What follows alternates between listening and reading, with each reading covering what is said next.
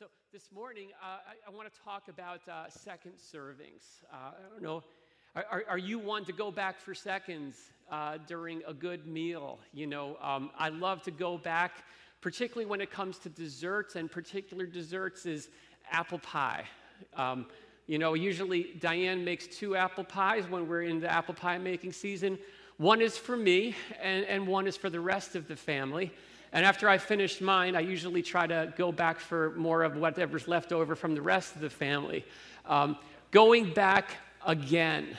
When I was in, I believe it was 11th grade, I was taking geometry class. It was the hardest class that I took in high school probably, and it's the only class that in the second quarter of the school year, I failed. I got a 60 this quarter in school, and you might think I was really upset about that. I was just a little bit upset. It just kind of tells you a little bit about the kind of student I was back in those days. But Mr. Sapko was the most famous geometry teacher in the history of Lakeland High School. And he would say to all of his students, if you're not doing well in my class, you've got a double dose. He said, you got to come to your class, but then you've got to skip lunch and come to my class again. And so I better double dose. And so for the third quarter and the fourth quarter, I double dosed in Mr. Sapko's geometry class, took the Regents at the end of the year, and ended up with like a 94 or something like that. So there is something to going through something once and then returning a second time. And that's kind of what we're at this morning. It's where we're at this morning when it comes to this subject of love, because we looked at love just a couple of weeks ago.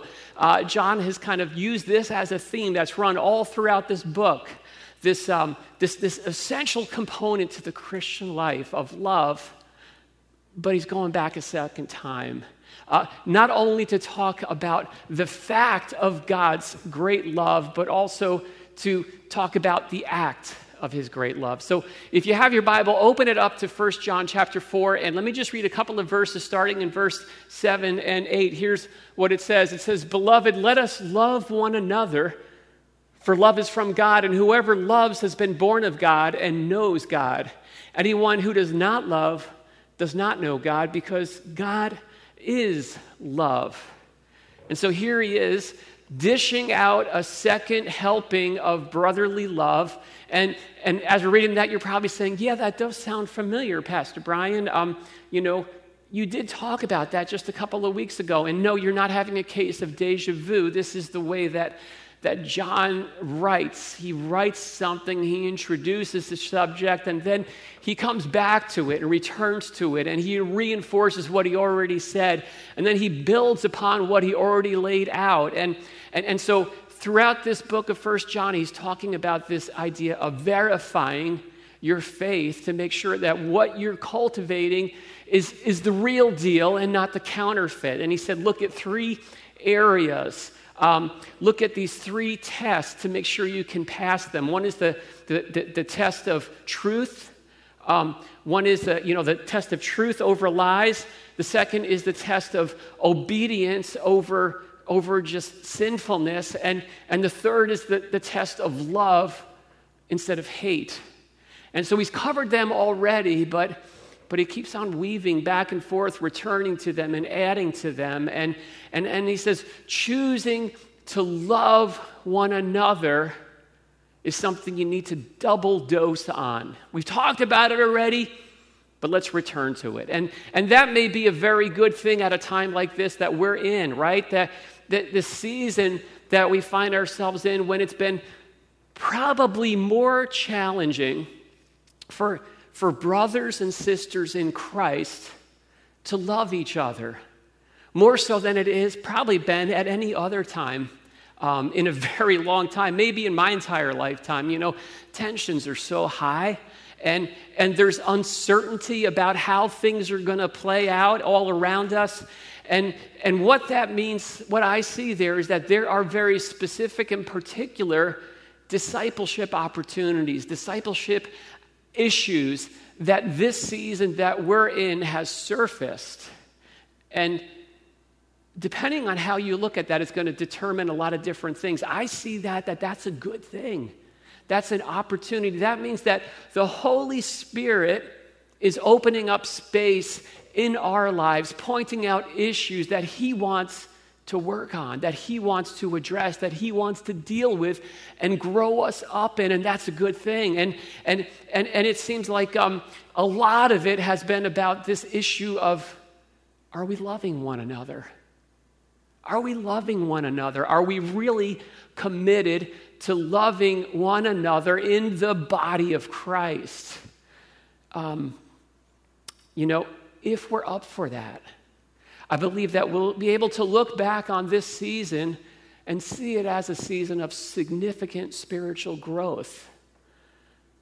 But we've got to be tuned into the right voices. We've got to be tuned into the voice of the Holy Spirit and not just the spirit of the age. And we have to be taking our cues from Christ and not from the culture and not what the news feeds are telling us.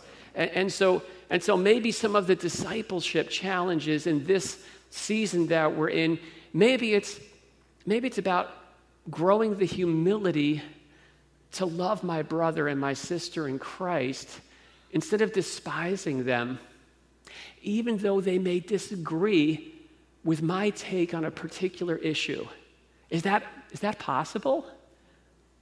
Could that be something that God wants to grow in us? Or to recognize that just because my sister in Christ doesn't subscribe to my particular slogan, that I don't slap a label on her, that I don't call her a part of the problem, and I still open up my life to love her. Or maybe it's about what I think is the right call to make on any number of different issues, like wearing face masks or opening up schools, and maybe just realizing that my point of view may not be the point of view. Maybe I don't need to have the final say and be the final authority on it because I am not the authority on it. And I can defer. And I can actually maybe do this thing called submission. Submit to human authorities, which this book says something about. That's a part of growing in our walk with the Lord, being willing to defer to human leaders who are imperfect. That might be something that God's calling us to grow in. And so what I'm saying is, let's not miss these opportunities. They're there. They're all around us. And according to John, what he says here is whatever season we're in, right here, right now, let's make that choice to love one another. Because love, he says, is from God. Lock into loving your brothers and your sisters in Christ. Give it everything you've got. It's a distinguishing feature of a life that's been connected to Christ, that's been connected to the source of love. And so he talks about different ways to do that. And the first way we do that is by living our lives from this orientation of ongoing amazement. Ongoing amazement over the love of God. Here's what he says. He says, next slide. In this, the love of God was made manifest among us, that God sent his only Son into the world so that we might live through him. In this is love, not that we have loved God, but that he loved us and sent his Son to be the propitiation for our sins. Here's what he's saying. Loving each other is a byproduct of continually being blown away by the amazing love of God that he has for us. And John zeroes in on this jaw-dropping love of God, and he reminds us again that Jesus is the ultimate I love you. He's the ultimate I love you. That God demonstrated his love for us by sending his one and only Son into this broken world. And so here's the point. The point isn't just that God loves us. It's how he loves us, how he demonstrated his love for us. And there is a direct connection between the love of God and the sending of his Son, Jesus. Those two subjects are tied together and they cannot be severed. We cannot sever the love from God from the sending of his Son, and that's why truth matters.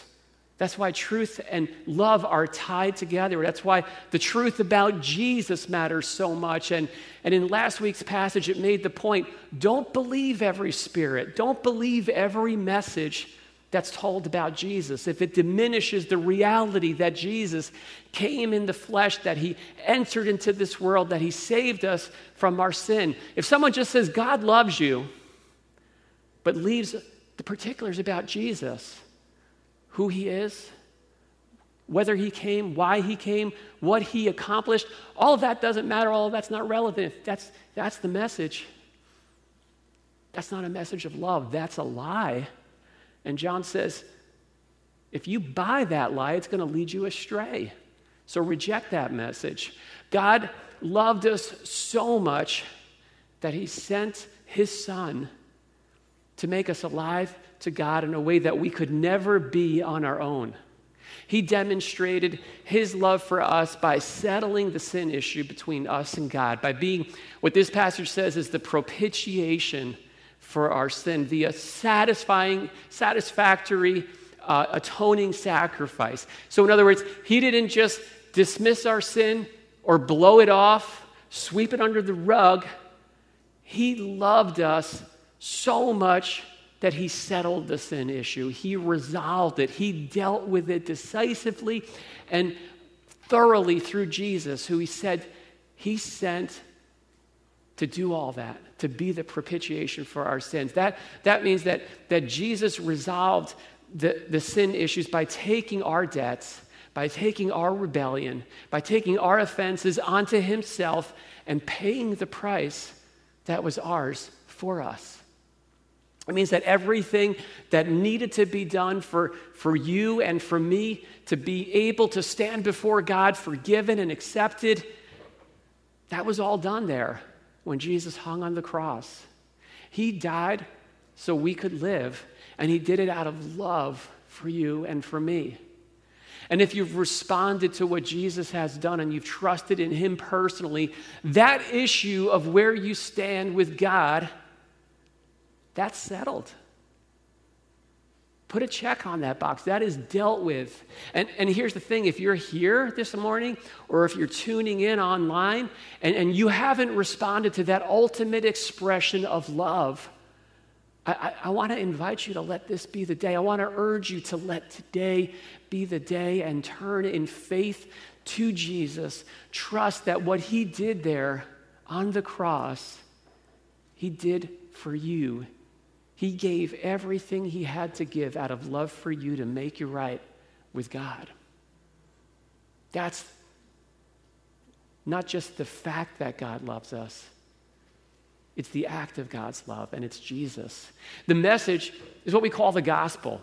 And that message just means that salvation or getting right with God, that's not something that we achieve. It's something we receive, right? That's why John reminds us that our love for God, what we love God with, that's not the barometer.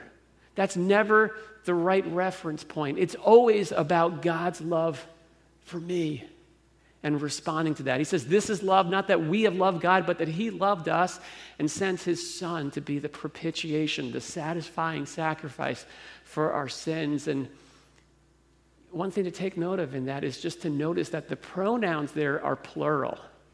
You know, this is we are, not you and your, right? John's not pointing out, you guys got to get yourselves right and be like me. He says, no, we're all on the same ground.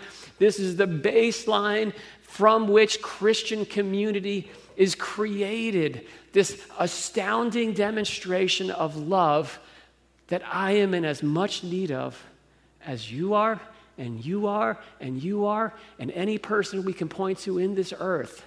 We are all equally in need of the love of God shown to us through the sending of his Son. And the good news is that he came. He loves us that much. And so this amazing love of God, when it's looming large over our lives, here's the point. It swings open the doors for us to love one another. See, that's the point. That's the point.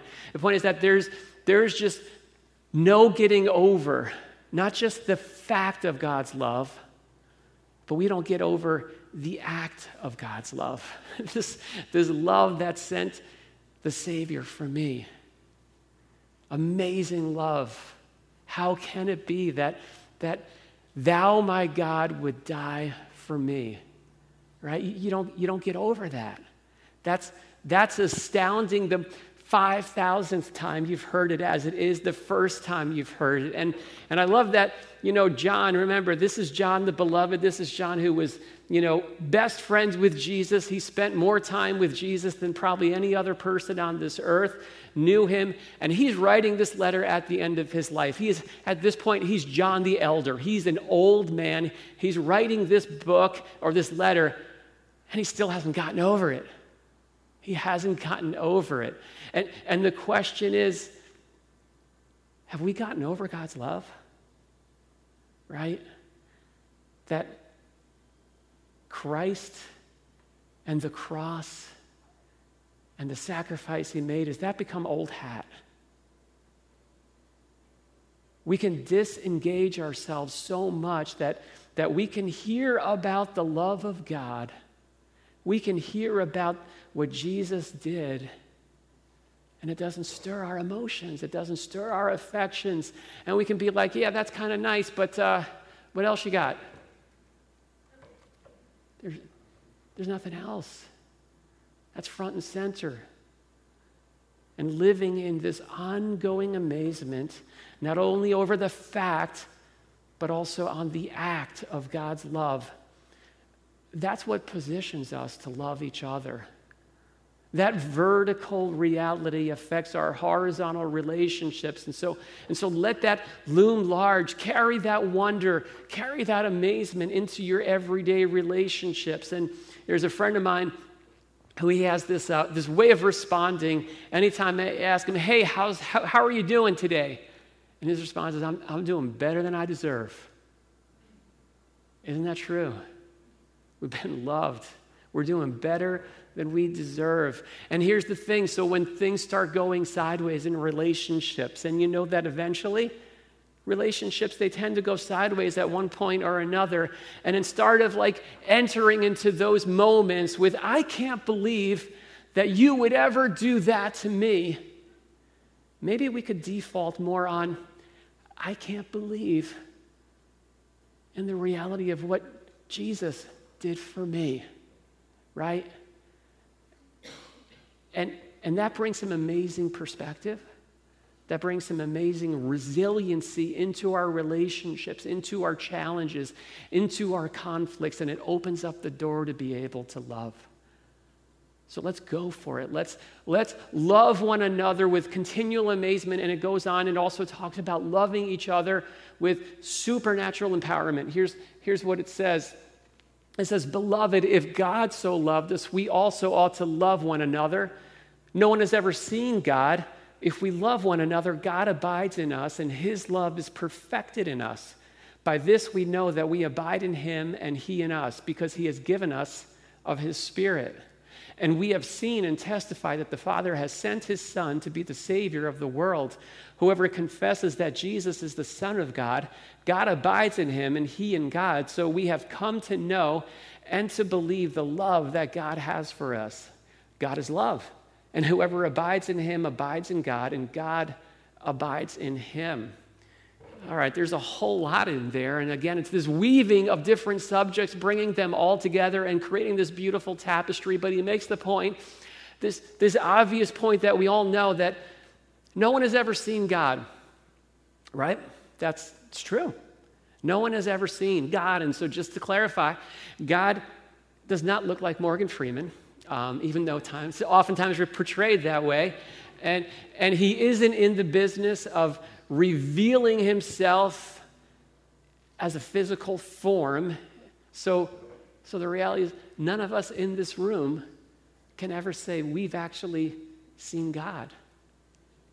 We haven't with our physical eyes. And of course, that is one of the greatest challenges to belief, isn't it? Right? If we can't see God, how can we know that he's real? And that's a really good question. If you've ever thought that question and you thought maybe because I'm asking this question something's deficient in my faith, it's not. John posed it right here. But there's a solution to that. He tells us that God chooses to abide, to make his presence known amongst his people as his people love one another. Isn't that amazing? So what he's saying is this: abiding love is the solution to the challenge of an invisible God. And that's a pretty fantastic invitation for the church, right? God says, you major on loving each other.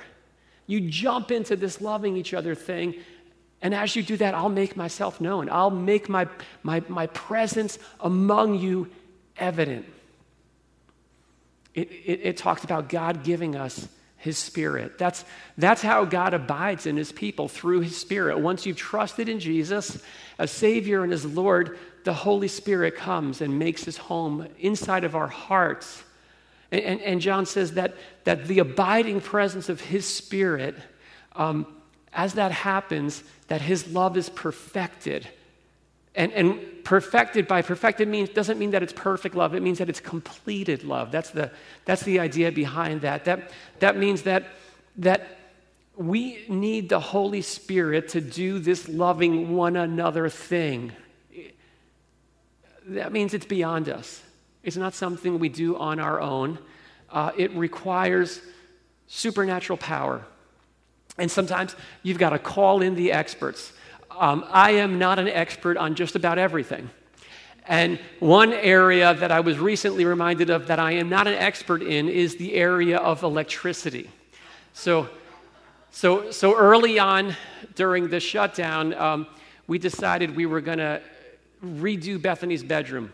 And we painted it, and then we were going to put a new outlets in. And the last thing was this dimmer switch that we had to change.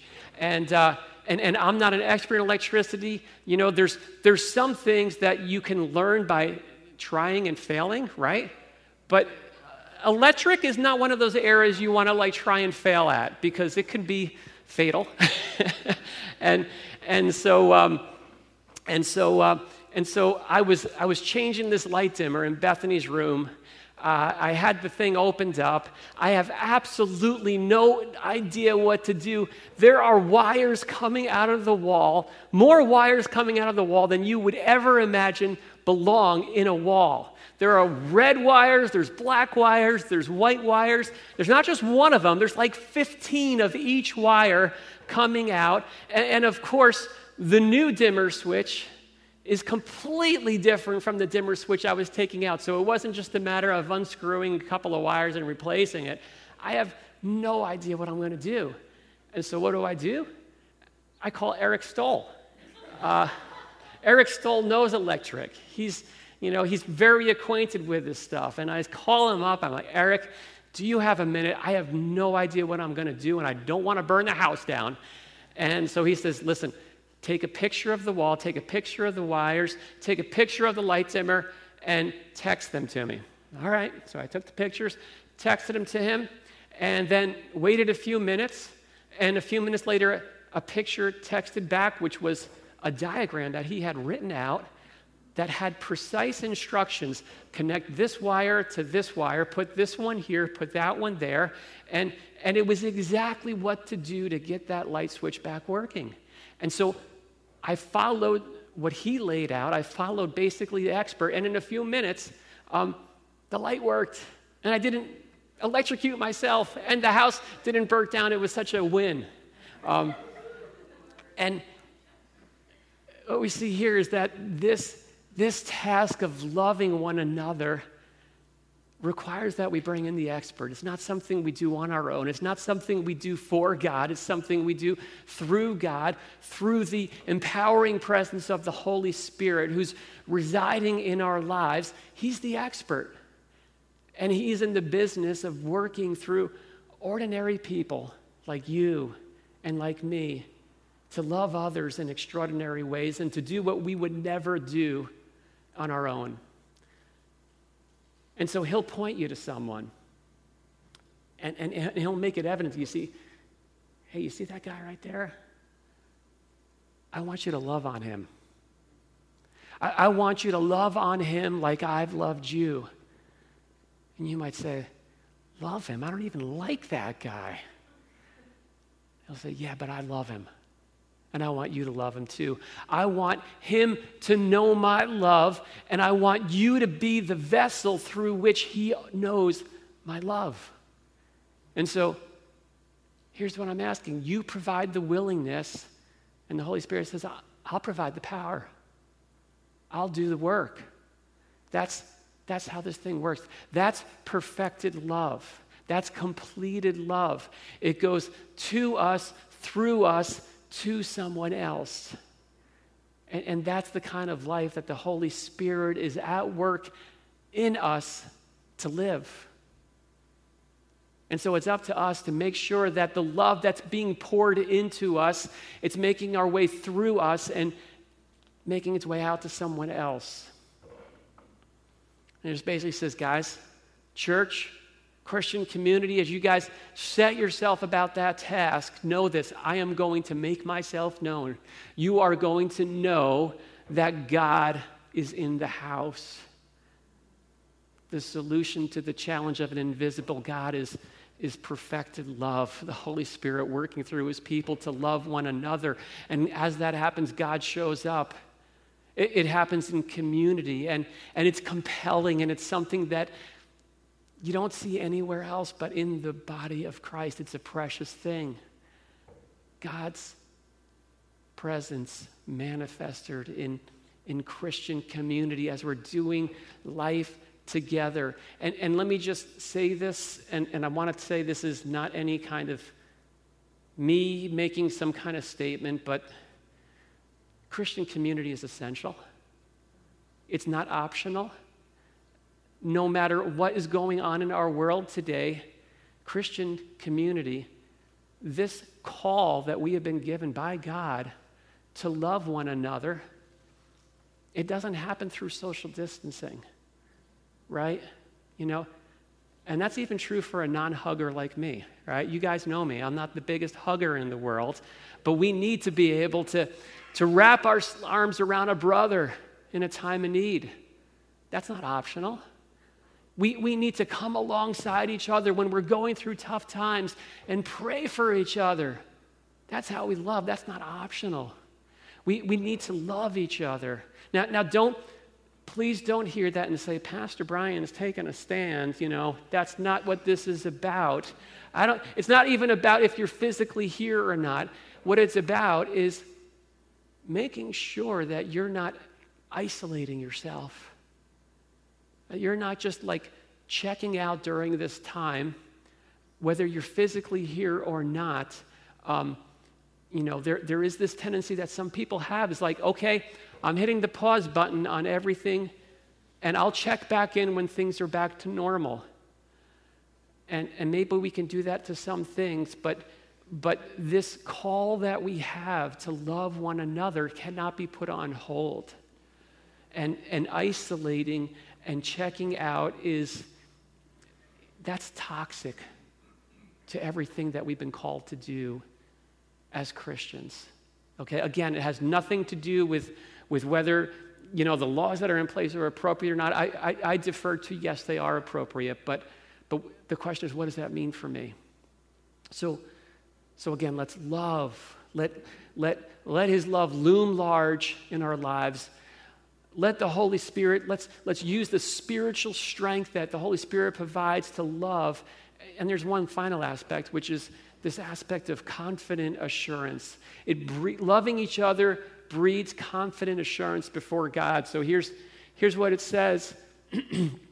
By this is love perfected with us, so that we may have confidence for the day of judgment. Because as he is, so also are we in this world.